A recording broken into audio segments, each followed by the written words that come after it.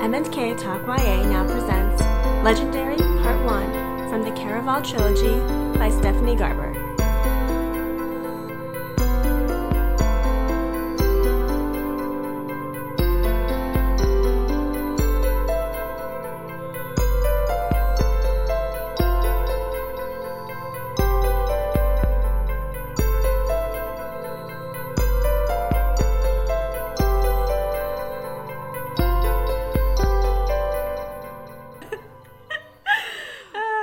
Welcome back to M&K Talk YA. I'm Katie. I almost said I'm Marissa.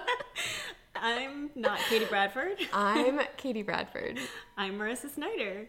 And this is our young adult fiction podcast. And this week we started the second book of the Caraval series called Legendary. And we read up to Night 3 of Caraval, which is by Stephanie Garber. That's kind of a messed up way to say that. We got all the important bits in, though. You can decipher it. It's like a game, if you will, Yeah. to figure out what I just said. And at the end, you get one wish, and it's for us to be better podcasters. Hopefully your wish comes true. We're also recording in person today, which is different and awesome. It's our third one in person? Yeah. I'm going to move this microphone a little bit closer. Back in Chicago. We're back in Chicago, where it all started, and it might be a strange session because we're not used to recording in person, so... And because Marissa made my favorite treat in the world today, banana cookies. Which... Should we take one right now? Yeah, maybe we should. I'm going to take this They're actually like small one. the best thing I've ever eaten, and I know they're a lot of work, so I appreciate it. It's like a labor of love. But Lauren helped me. Oh, awesome. Tell her thank you. But my mom, when we were little, used to make us something she called banana cookies, but was really just a banana sliced up into slices that were kind of cookie shaped. Did you smash them down? No, it was literally just a sliced banana.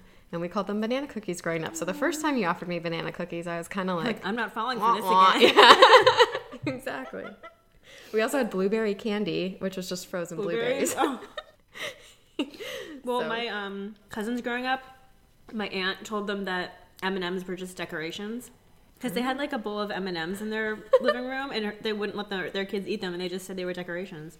And they believed them, because kids will believe anything. They really will. These are really good. They're so good. Who made them? I don't want to share with Marissa, but I guess I made all of them for you. I know. And yet you're eating them. And yet you've had like 5, so... The first time I was introduced to them, we were baking for work. We used to work together. There was like some event at work. I don't even remember. Food day. Food day. Which is as awesome as it sounds. Everyone brings in food one day, a month or whatever. And we made a ton of them. And I just kept eating them because they were so good. And Marissa smartly hid a bunch from me so that she could bring them to work the next day. But I didn't see her hide them. And I looked down and I thought I had eaten all of them. Like I all had this 3 dozen. moment of terror where I was like, I have been eating these nonstop and there are no more cookies left. And I was like, no, I just hid them from you. Anyways, enough about banana cookies. On to Legendary. Legendary. So you were right, and I was wrong. There is another Caraval. That was our question. We were like, oh, is there going to be another game? Is it going to be completely different? And there is another game. And it is completely different. So we're both right. We both win. But this game is being played by Tella, which is different because the last book was mostly about Scarlet. And I like that it's a different main character. I'm actually really curious because we know there's a third book. It's not even out yet, or it comes out. It'll be out by the time this airs, I guess. But I'm curious to see if it goes back to Scarlet's point of view, if it's a new third character's point of view, or if it alternates. I hope it's Julian. But that would be interesting because Julian isn't a huge character yet in this book. Or, it would be kind of, maybe it'll be the mom if we do get that would be reunited with the cool. mom.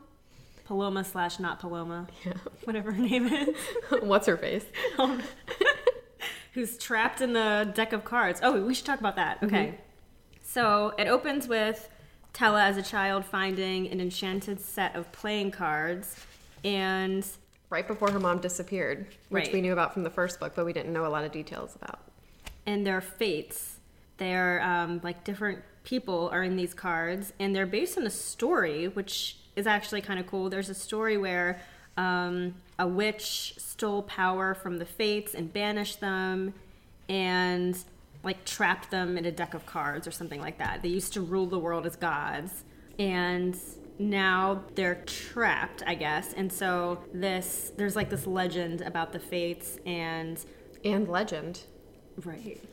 So supposedly the same witch is the one who was part of the other story where Legend got his powers and whatnot. She was the one who granted him his powers. Mm-hmm. And there seems to be some kind of balance thing going on where if the Fates are free, Legend's in danger, right? Yeah, so they said the witch who banished the Fates also gave Legend his power. And they said if the Fates ever come back, they will try to go after Legend to reclaim their missing power. So basically his magic is some of their magic or something. Right. Okay. And the Fates are like pretty cool too.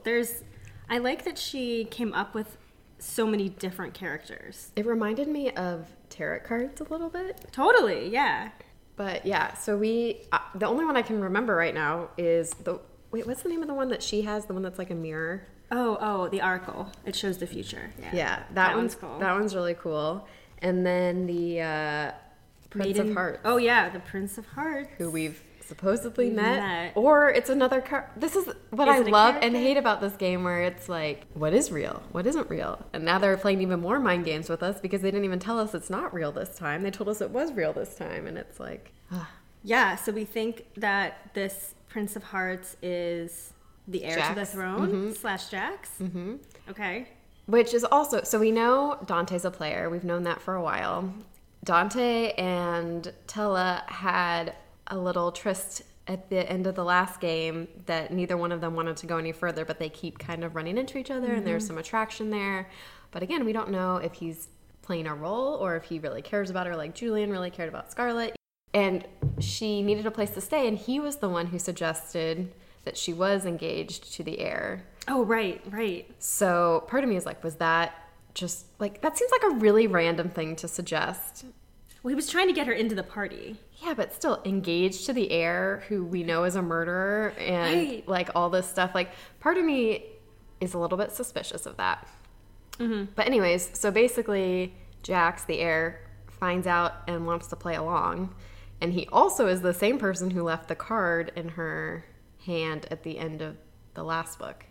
Right. So he's... And what did that say? He's the friend that she's been communicating with, who, again, knows where her mother is, and they have some kind of agreement, and he's trying to collect. But he used to just want Legend's name, his true name. Mm-hmm. Now he wants Legend himself, which he can get if she wins the game. So do we think he's really the Prince of Hearts, and he's actually a Fate, and the Fates are coming back, and that's the reason he wants Legend, so that he can get his power back? Because they do say at the beginning of this game, like, the next 5 nights are real. Because the whole thing was Caravel's not real, but they want you to get carried away. But this time they're like, actually, everything that's going to happen here is real. So it's like, can we believe them? Can we not believe them? Part of me thinks it's too obvious or something. Yeah. Like, they want us to think that. So I'm like, or even if that's true, there's got to be another layer to it. Mm-hmm. And so what I've been kind of thinking about in the back of my head is, what's the deal between Legend and the Empress? Because Legend has come back for this celebration of the Empress's life, but he hasn't been back to the capital since he won since he did the first one where he put on a show for her birthday at the very beginning of all of this. And it seems like there's been some animosity, but then her heir is supposedly one of the Fates. So I'm kind of like, where does she fit into all of this? And I think that's kind of the missing link for me, that it's either going to, maybe it'll be true, but with a twist, or maybe it'll be something completely different. But I think I'm very curious to see her role a little bit more. Do we think that she is the witch who banished the Fates? At this point, I don't. Okay. But I don't have a good reason for that. I'm just very curious who this witch is. Yeah, I agree. And I'm curious how this family relates to this whole thing. Like, why is their mom stuck in the cards? How is she related to the Fates? Or is she related to the Fates? Is she just brought into the... Yeah, I don't know. Because her mom right now, when she looked at the Oracle card, it showed her mom, like, in prison somewhere, right? Yeah. And then it keeps showing her different futures. Currently where her mom is dead. Right. Oh, no, it's been switching back and forth this last time, right? Yeah. Between dead and hugging them or something. So So, it's it's like if she thinks it's if she wins or not. Yeah, and And I'm still kind of confused about the game, to be completely honest. Okay. So let's go back. Even last season, book, whatever these things are called.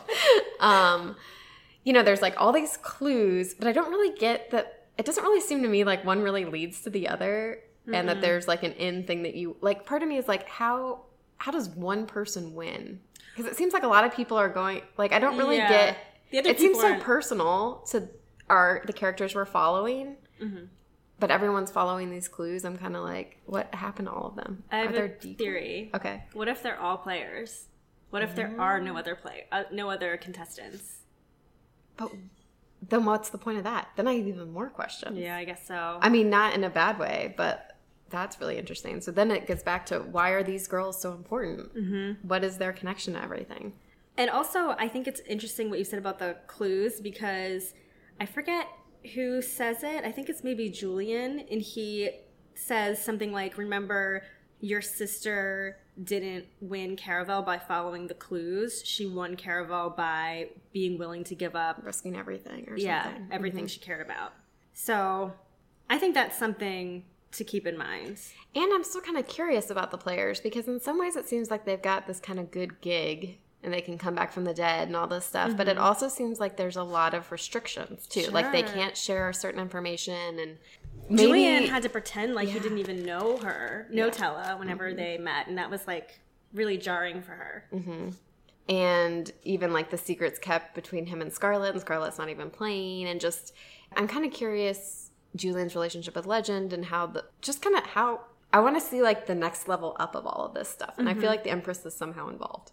I totally agree. And I'm also very nervous for Tella, because we forgot to mention that the Prince of Hearts represents unrequited love. And there's also a legend about him where His kiss is to die for. Yes. His kiss is fatal. And it says that his heart stopped beating long ago, and only his one true love can make it start beating again. But his kiss is fatal to everyone except his one true love. And so we have that scene where he kisses Tella, and she can like kind of feel like her heart starts beating slower, and She's been bleeding randomly, Yeah. and and he was like, you have to win the game or my kiss will kill you, essentially. which is also interesting because that seems different than a curse. That seems, I mean, like if he can not, how does he have the option to not kill her? Or is it like whatever he's going to do when he wins the game breaks? I'm wondering if it's also psychosomatic. Like, Like someone told her like, oh, my kiss is going to kill you. So she feels. Or even like, again, if he is a player and this is part of the game and it's part of the story, obviously I feel like Legend has the ability to, maybe she's not even bleeding, maybe it just looks like blood, or maybe, like you said, she's, even when I like pay too much, how you like forget to breathe if you try really hard to like breathe a certain way or something. Like, I mean, it could be something like that. Yeah. Like part of me doesn't want to buy the first suggestion that's given to us, which is why I'm like, at this point, we're wary of everything. yeah, the fact that Tella believes he's the prince, I'm like, he's not. He can't be. You're lying, She's Tess. wrong. We also learned that Scarlett's fiance was fake. Armando? Oh, yeah. I No, totally her forgot about that. fiance, Her she fiance, hasn't yeah. met. Yes. I mean, like, she hasn't actually he's met not her a fake fiance, but the guy that we met was not him. Just a player. And Scarlett's pretty upset about Just a that. player. That was unintentional. That's our dad joke. No, I'm just kidding. You get two today. Yeah, and Julian knew he was a player and still didn't tell her. And I don't know if we actually know that she's feeling this way or Tella just predicted it, but she might be struggling still with some of that loyalty to the guy who wrote her the letters that she was willing to marry. Like, it's one thing when that guy shows up and turns out to be a bad person. It's another if she kind of bailed on her side of the promise. So I wonder if the real one will show up at some point. That's a really good question. Because right now, I really want Scarlett to end up with Julian, and I really want Tella to end up with Dante, and I want the Prince of Hearts to never escape from his cards again, because I don't like him. Yeah. But if the Prince of Hearts really was Tella's friend who she's been writing to, there has to be a reason why he... And if he's the one who's imprisoned her mom, and her mom went missing 7 years ago before any of this even started, that's where I'm like, oh, well, maybe it's because and I'm like, no, that has nothing to do. her mom disappeared a long time. I don't know. Yeah, but her mom's trapped in the cards like all the other fates, which is so weird. And she had this like especially enchanted deck of fate cards or whatever they're called. Mm-hmm. That Tella's never seen anything like it before. So why was she so special? And why were they on this random island in the middle of nowhere? And why was whose mom was the one who Legend first fell in love with? Is this all related to the Empress and the grandma and the and why their father didn't want them to leave the island? Yeah. What if the dad's still a good guy? I'm just kidding. Doubt that. But doesn't she pick up Maiden Death too?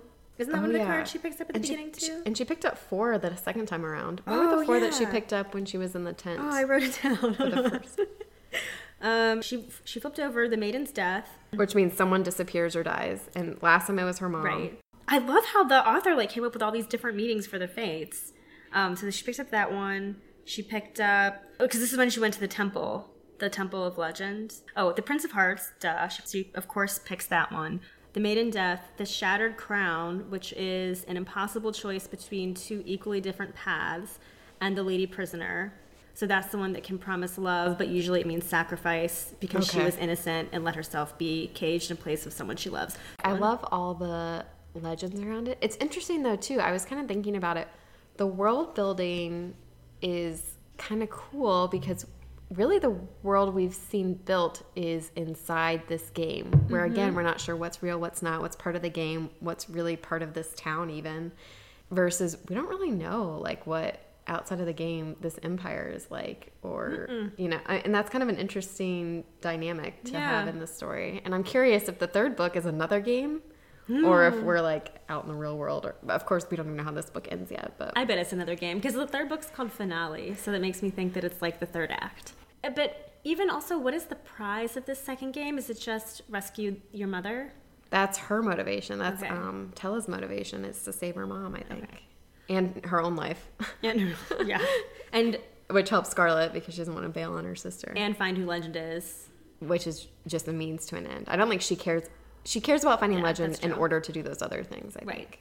But Legend is going to be trying to destroy the Fates, right?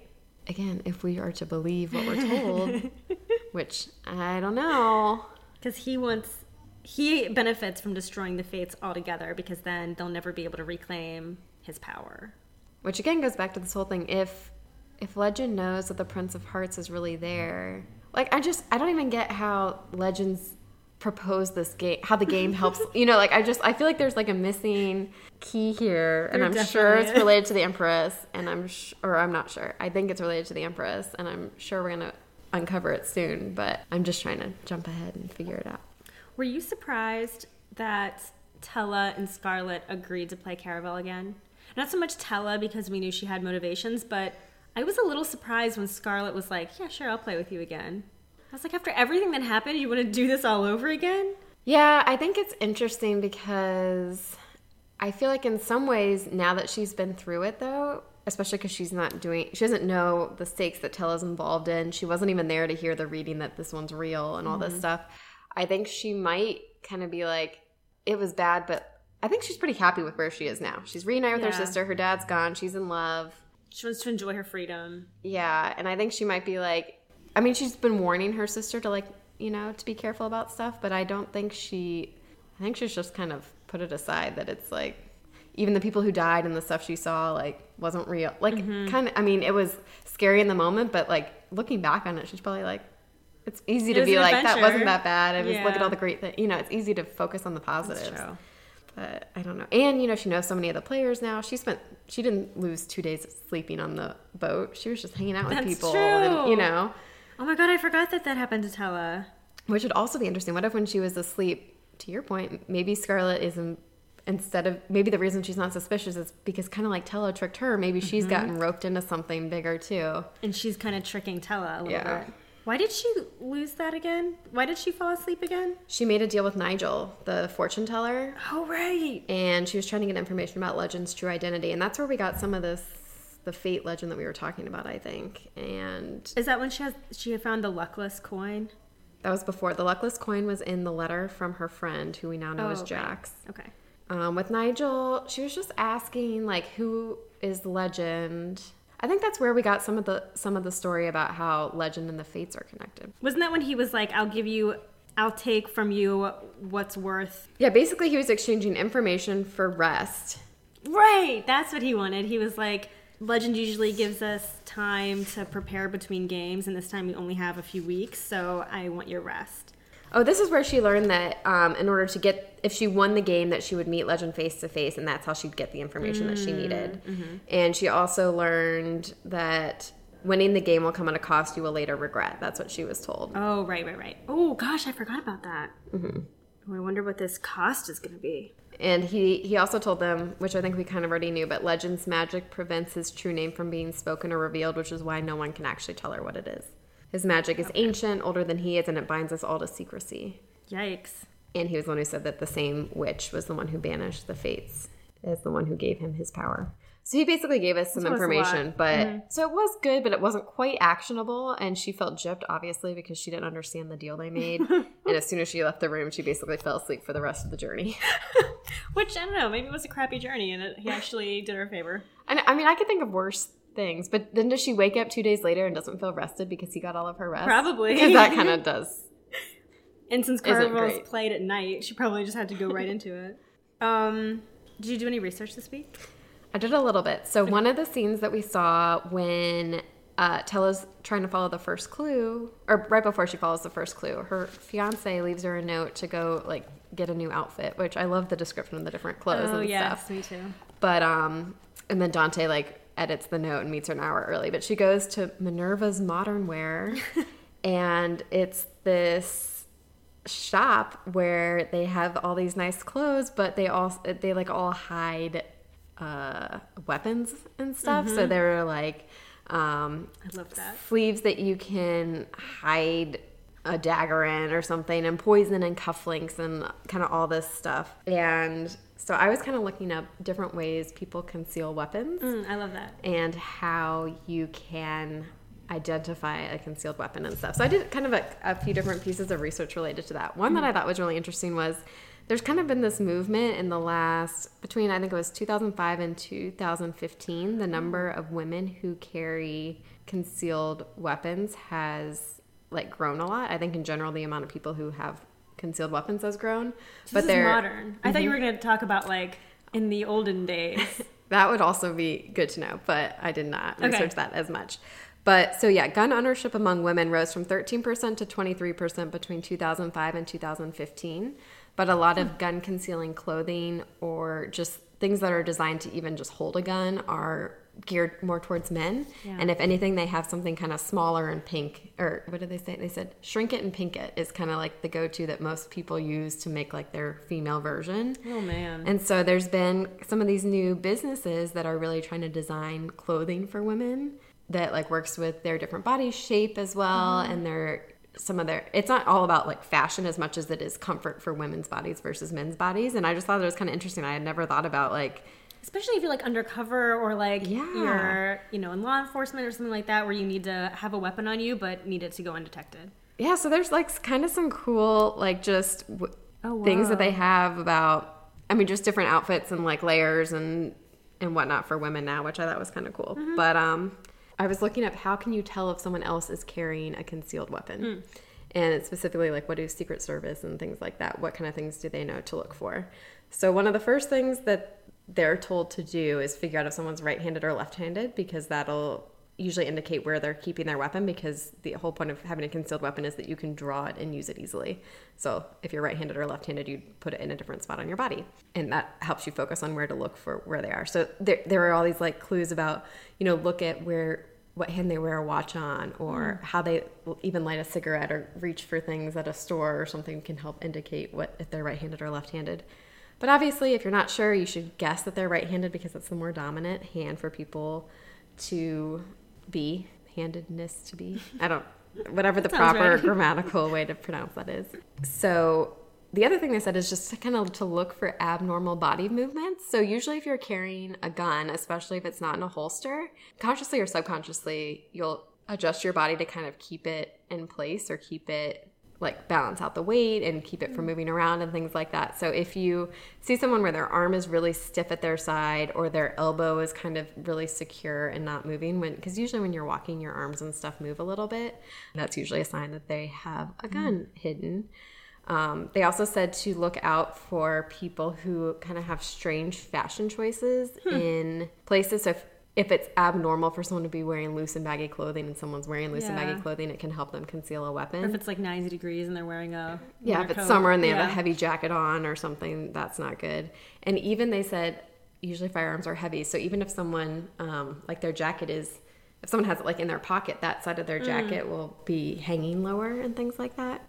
So those are just kind of some little things you can look for. But then I tried to look at medieval weapon concealment. Yeah. And I like poison found, rings and stuff like that. Yeah, I didn't really do enough on that. So I was reading a little bit. So stiletto heels were like really popular in the 1950s and 1960s, which is great to know.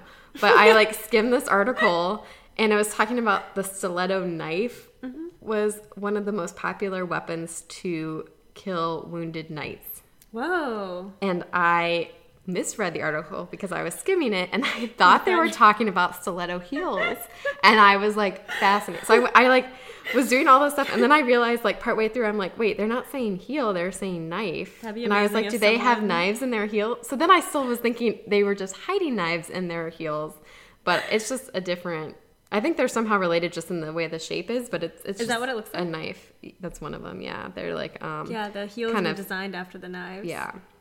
But that'd be really hilarious if, like, a knight on the battlefield just pulled out, like, a Jimmy Choo shoe. I was just imagining, like, you know, someone just walking through at the end of a battle and, like, I don't know. I was just imagining kind of silly things. So I got really excited about telling you about how people kill people with heels, but that's not proved to be actually incorrect. What happened.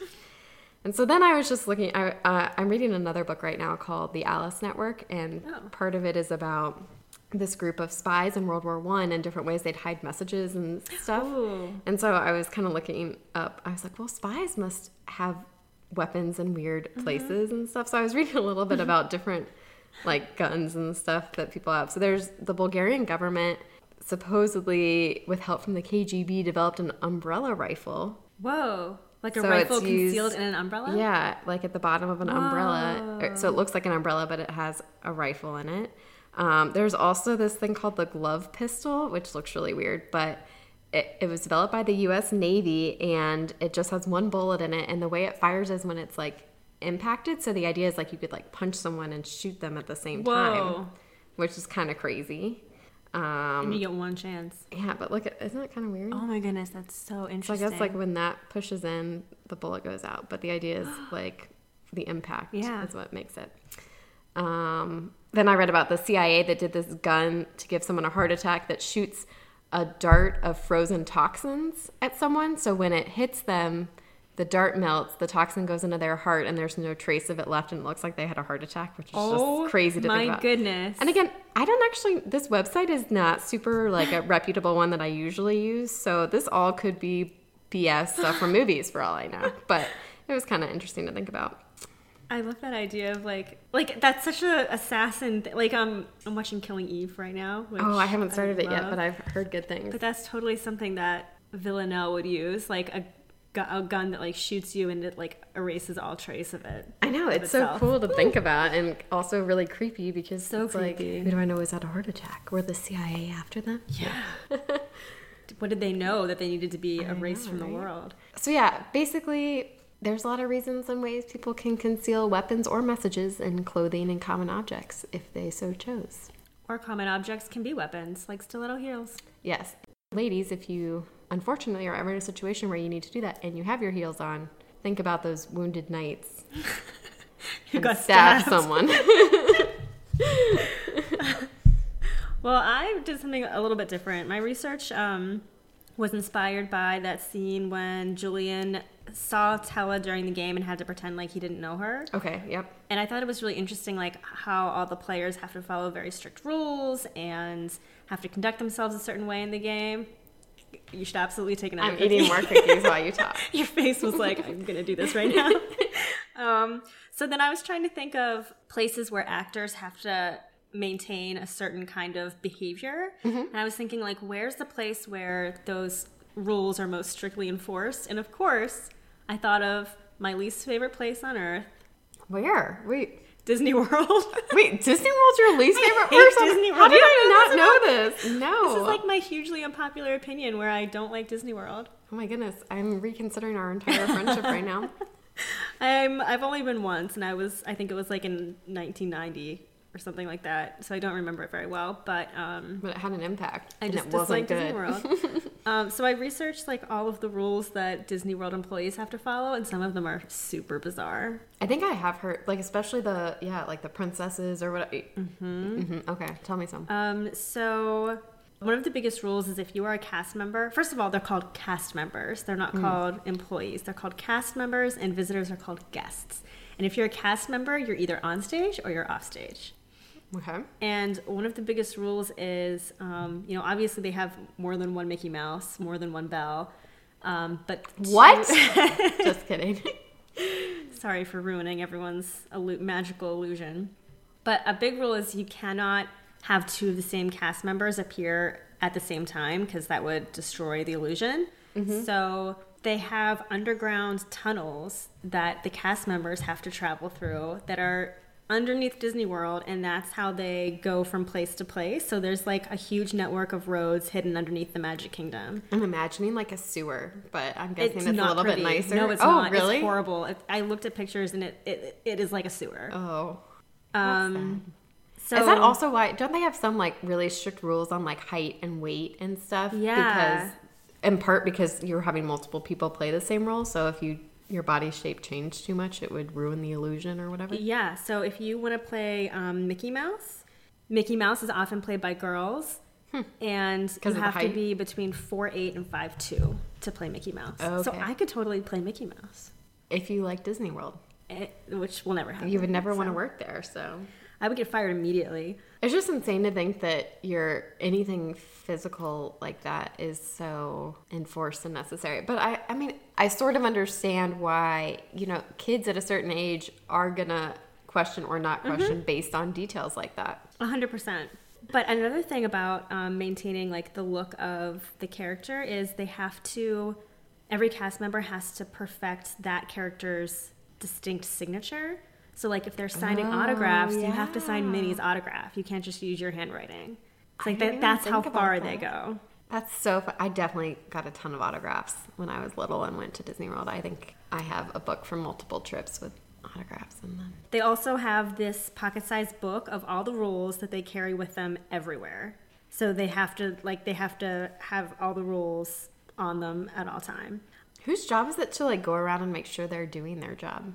Well, they have secret undercover police, kind of, who are disguised as tourists. Oh my goodness. And you would never know who they are because they look like regular tourists. They have like Mickey Mouse t-shirts on and like fanny packs, and their job is to like enforce all the rules and ensure public safety. That's the funniest job, I feel like. I know. The other rule is you are not allowed to take off your head if you're a character. Like, how characters You're not allowed have to take like off your head? Yeah. masks or whatever. You are never allowed to take it off. So there was this awful story that I read about where there was this poor man who was playing Dumbo. He was playing Dumbo, and it was a really hot day, and he felt really sick, and he was on the float, and he knew he was going to be sick. Oh no. But he also knew that if he pulled off his head, he would be completely be fired. He would lose his job immediately. So he threw up in his costume, and then Dumbo's mouth, like, vomit started coming out of the hole where Dumbo's mouth should be, and he made it through the entire parade like that. Oh no. The entire parade. Whose job is it to like do you go to work and then get your costume and then like wear it for your shift and then leave it there and someone else takes care of it? Someone else has to come and wear it. There was a guy who was accepting a job as Goofy on a Disney cruise, and he had to agree. So he like hangs out in the pool area. That's his job. And he had to sign something that said, in the event that he falls in the pool and starts drowning, he has to be carried away by lifeguards before they administer CPR. So, oh my goodness. He has to be carried away in costume before they would start to resuscitate him. Is that legal? To have someone sign something like that? But they're also, this was interesting, they're also not allowed to reference anything outside the world of Disney. So, like, if you're in the Magic Kingdom, you cannot talk about anything in, like, Harry Potter world. Because Mickey Mouse does not know Harry Potter. Because it's not the same world. Huh. So, like, you couldn't, if you were playing Princess Jasmine, you couldn't talk about Woody from Toy Story. Huh. That's crazy to me. That is crazy. Okay, this was a really interesting Wait, story. I'm going back to this drowning Goofy thing. Because if you think about it, Disney, if some kid watched Goofy fall into the pool and start drowning and had to be carried off by lifeguards. It still wouldn't ruin the magic, though. But wouldn't you rather know that's not the real Goofy at that point? You know, because they'd be like, Goofy's fine. You know, they'd bring back someone else in a Goofy costume and be like, hey guys, I'm alive. Yeah. There was a story of a boy who fell into a lagoon, and the actor playing Tarzan was on a parade float, and he jumped off the parade float into the lagoon, saved the kid, and like, this is a very traumatic situation. Like, a little child fell into a pool of water, and the guy was thinking the whole time, like, I have to stay in character. So he, like, saved the kid, gave it to his mom, and he said, keep boy safe, Tarzan very brave. And the mom was like, what the hell? But, like, even in that moment, like, he saved this child's life, and that child literally believes that he was rescued by Tarzan. That's actually awesome for that kid, first of all. And second of all, I was really worried you're going to say he broke character somehow for totally legit reason and then got fired or something. But Okay, just a few more that are actually really amazing. There's a person whose job it is to monitor the cameras on Splash Mountain, because I guess there's a portion where, like, when you go down the hill, it takes your picture, and so many women were flashing their boobs on this ride that they couldn't put them up. So there's an employee whose job it is to literally sift through all the pictures and make sure that they remove all the ones that show nudity. oh my goodness. Um, The problem with something like, if you put a sign up that says, like, don't flash your boobs, I feel Oh, like that just everyone puts would. the idea Yeah. in people's mind, you know? They have different code words to use for certain things, so you're not allowed to say things like vomit or blood, or because you don't want to, like, people to panic. So if you hear an employee saying something about a balloon, that means blood. Oh no. And they'll be like, we have a code poo, Piglet is on the loose. That means that a baby or a small kid had an accident and they needed that to clean up. Also, so there's been, like, cases of cast members being, like, groped inappropriately, or I'm sure. and they're still not allowed to, like, break character. So, like, there was this one case of this woman who was playing Minnie, and this guy was, like, trying to feel her up, but since she's, like, such a nice character, she couldn't do anything more than, like, shake her finger at him and, like, try and Yeah, because push they him can't away. even talk, right? Yeah, they can't even talk. I would be flipping out, and so that was her only recourse of action, Oh my goodness. because they would fire her if she didn't. That's, Isn't that horrible? That's horrible. See, this is why I don't like Disney. no, this isn't why. No, this is not a good reason. But then I also learned that if someone says to you, have a Disney day, that means you really piss them off. Like, that is a code word that means, That's like bless your heart, kind of. like, I mean, you were but like being a their jerk. own. Yeah. So if you ever hear someone say, have a Disney day, they are telling you to F off. I'm gonna start using that one.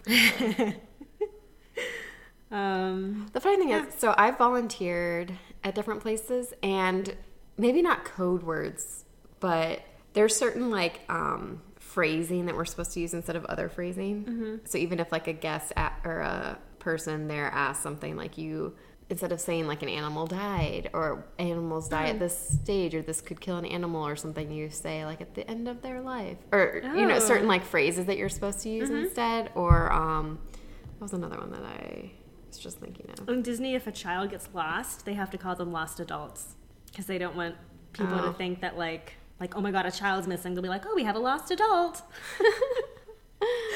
Code V means vomit. It's not even a very good code. It's really not. Yeah, so they just go so far to create a perfect illusion of magic, and it just reminded me a lot of Caraval. No, because it it's does. like they pump in different smells through the Magic Kingdom and through different parts of the park. Huh. So, like, the Magic Kingdom smells like fresh baked cookies, and they literally pump that smell in through the vents. That's crazy. That's so. That's kind of cool. Yeah, Like, the reason you go to Disney World is to be especially kids, immersed in that world. Totally. So, I mean, like, it's a little bit insane, and maybe some of those lines are drawn quite far, but it also, like, there is something really, truly magical and special about those trips, especially for young kids.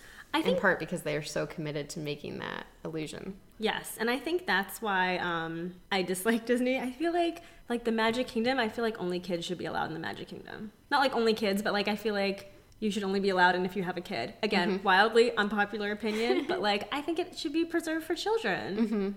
Or kind of to that point, maybe there's like certain hours where like these rules are upheld and that's the kid time and or something. Like Adult Swim.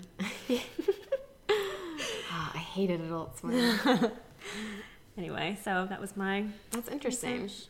I have a friend who used to work at Disney World, and she was in charge of like leading tours on one of the boat rides. Wait, on the Jungle Cruise? Maybe. That's been my dream job for Really? forever. Oh my goodness, they have the best jokes. Well, she didn't like it sometimes because sometimes she would... So she always has to start off and say like, does anyone here not speak English? And one time she asked the question and everyone there did not speak English. And so she was just like, how am I going to lead this cruise? So she said she just like sat there and she just like pointed out very obvious things. She'd be like, tree, waterfall, river. Like, That would be hard, yeah, that'd be hard. I don't think I could do it. But I also don't think I could be a player in Caraval either because... Oh, I don't think I could at all. No. I don't think I could be that committed to, especially, again, this game is all about, supposedly, unless everyone's a player, which this idea is messing with my mind right now. But, you know, people crossing lines and going too far. And it's like, why would you mess with people to get them to that point, even if you could? Right. But again, the funny thing is, so this book I'm reading right now is also about these spies, and there are certain things I was like getting almost confused between the two storylines, even though they're so different, just because there is this idea of like taking down an identity, selling a story, trying to get information, you know, whatever. And it's just kind of funny to think like World War I, female spy, and this magical And fantasy the world of world Caraval. playing a game are like kind of related. Well, we have half a book left. We're on night 3 of Caraval, right? Yep. And we have the last clue we got was the goal of this game is not what you think. To find the truth, seek the woman of parchment and ink. She alone holds the next clue, which was left only for you. So I think she thinks she has to go back to Alantine's Most Wanted, right? Mm-hmm. Where that's the place where Tella found her friend in the first place, right? Where she started writing to him. Yeah, but again, these clues are almost so straight up like, this is real. This is not a game. This is just about you. And part of me is like, either that's good because it isn't a game or whatever. But the other part of me is just like, that makes me feel like it's even more of a trick. I don't know. And so but the thing I like about it is I feel like I'd get frustrated with the characters if I knew for sure if something was true or not. Yeah. But because we also don't know, it's like I'm like on the same journey, and I'm kind of like with Tello, and I'm like, oh yeah, she does know this, or she doesn't. Like, and I like that she's questioning things too, because she maybe didn't participate before, but she knows the game. But she also has real stakes involved because she also like it's her real mom and stuff. Oh yeah, for sure. Like she has to play almost no matter what. But again, think about how manipulative it is. Like game 1 again. If we find out that the fiance was just an actor. Yep. It's like that's like really. That's real bad. It's one thing if that's just through the game, and then at the end of the game they were like, hey, by the way. I feel like at the end, everyone needs to come out and bow or something and be like, I was fake. Or, you know, like at a minimum at the end, you need to clear. I mean, you need to clear it up at the end, because this way, she still thought that she broke up with this bad guy. And like, how do you trust anyone ever again after this is what I'm like. Even if she does meet her real fiance, I'd be like, prove to me. Read me the letters that you wrote from memory. Like, well, to your point, that goes back to, in some ways, Scarlett should have just been like, I'm done with this. I'm out of here. I want nothing to do with you people. Like, thanks for my freedom, but like now I'm going to go live my life and talk to people who I can trust. I agree. That's why I was like so surprised when she agreed to do Caraval again. Well, she's in love. Yeah, but now I'm not even sure about Julian. I know. Okay, I think Julian really likes her. Yes, agree. That's the only thing I am sure of. Do you think Dante really likes Tella? I don't know, because this is also interesting, because it's kind of like a repeat of the game. Yeah. But it's like totally embracing that. Like it's not like pretending like these are two completely different, like I forget what she said, but she was like, I couldn't tell Scarlett about this because I can't talk about a fake fiance or I don't remember, but she like acknowledged it, which I appreciated. But like Tella has this fake fiance, granted she knows it's fake and he know, but whatever. And then this player who's interested in her, but this time she knows he's a player. It's like almost the same, but with some slight twists, but it's just kind of, it's very similar. There are all these parallels too. So part of me is like, she can't also end up with Dante because that's already happened. Scarlett and Julian are together. Yeah. But I just really want to know who Legend is. I know. Who do you think it is? Do you think it's someone that we know? Part of me is like, it has to be someone that we know already, right? What if there isn't a Legend? That's what I thought the first book a little bit, but then who's Julian's brother? What does that mean? Yeah, that's true. And why is Julian still playing this game when it's kind of clear he doesn't want to? And why is it Legend versus the Fates if Legend doesn't exist? Maybe Legend's a girl. That could happen. Maybe Legend is the Empress. Maybe. Oh, and she wants to get rid of the Fates because she's the one who trapped them, right? Because she's the witch. We need to figure out who this witch is. I'm getting confused. But yeah, I'm definitely into it though. It's very entertaining. I'm really into it. I can't wait to see how this book ends. And we have a whole other book to look forward to. I know. And it's not even out yet. I have you even seen like a picture of the cover or anything? Yeah. I haven't even looked that up yet. I'm looking for my joke because I had one and then I lost it. Oh no. I just want to say, so we're doing this in person. We're in Chicago right now. Yesterday I was in Arizona and it was 100 degrees. Right outside the window right now, there is snow rain. Snow rain happening. It looks disgusting. It's not really sticking or anything, but it looks like serious giant snow. The snowflakes are like the size of quarters. And it's been falling for hours. I know. We were supposed to get 4 to 8 inches today. That's why I was so worried about when you were flying in. I was like, oh no, she won't make it. Okay. I'm reading a book about lubricants. It's non-friction.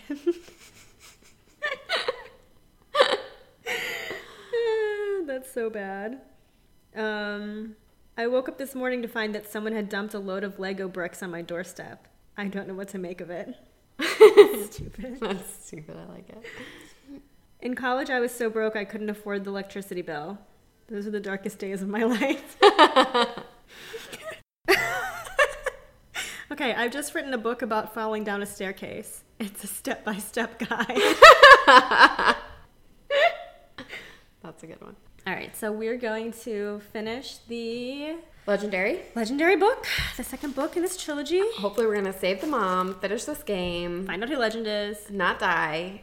Tella, specifically. Well, all of us. Let's all not die. Yeah, no one wants to die. And there's one more thing, wasn't there? Find out about the Fates.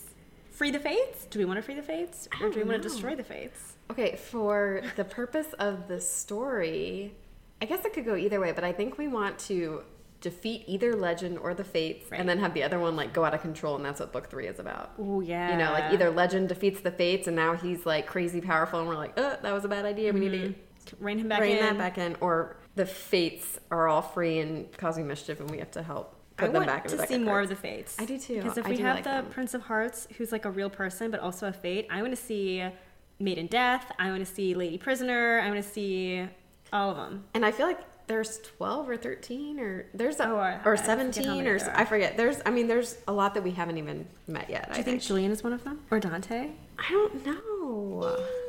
Who's a Fate and who's not? This is where what is real? I'm like, honestly, I don't even know. I like think myself into these circles where I'm like, oh, well, this is a game, which means that. And then I'm like, but because of that, like, I just like go in this whole chain and then I'm like, and therefore it's not a game. And I'm like, wait, I just proved my first sentence. And but I'm loving it. It's done in a really well played way, because sometimes when like you don't have answers or things are circular like that, it's really frustrating because you don't have the right information. But the whole premise is like, I'm telling you it's a game, or I'm telling you it's real. So because it's being straight up, it's like, well, maybe they're telling me the truth, but why don't I believe them? But And the world is so fascinating too, how like they'll open a curtain and there'll be like a little secret passage that you follow, and there's a tunnel and it leads you to the emerald green bar where people are drinking weird things, and then there's a curtain and Armando's behind it, and it's like, I just love the physicality of like traveling through the city and like uncovering all these little fun Easter eggs, and it's well, and I'm thinking even more about this. Is everyone a player thing? Because if we go back to the first book, literally everyone was a player except for this family that we know. I mean, there were a lot of people there, but Just the it's two almost- girls. Yeah, it's almost like... And the father. And if they are all players, why go through this whole lot? Like, I just have so many one question leads to 5 more questions. So Do you basically, think the let's dad's read. gonna come back? I don't know. I thought so at one point, and then I didn't think so again. I kind of feel like if the mom comes back, there has to be something with the dad. Yeah. But I think it'll be post the mom getting back. All right, well, let's keep reading. Do you think the mom left, or do you think the mom was... I think the mom was kidnapped or stolen or something. I don't think she would have left her daughters, honestly. Unless she was protecting them somehow. Yeah. Okay, let's Okay. read. Instead of wondering, let's just find out. We'll finish it. If you guys want to get in touch with us, you can email us at mnktalkya@gmail.com. Or you can follow us or message us on Instagram or Facebook at MNK Talk YA. Let's have another banana cookie. Yeah, or 6. 5 bookworms. Go get a library card.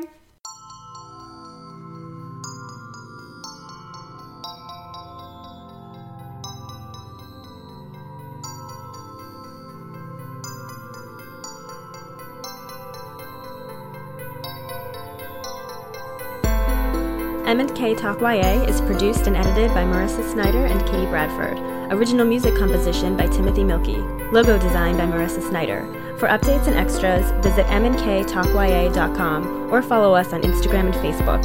And if you haven't already, please rate, review, and subscribe on iTunes. We would like to thank James Tobias, Chad Snyder, Meredith Kelfie, and Michael Howard for all of their support. Thanks for listening, and see you next time.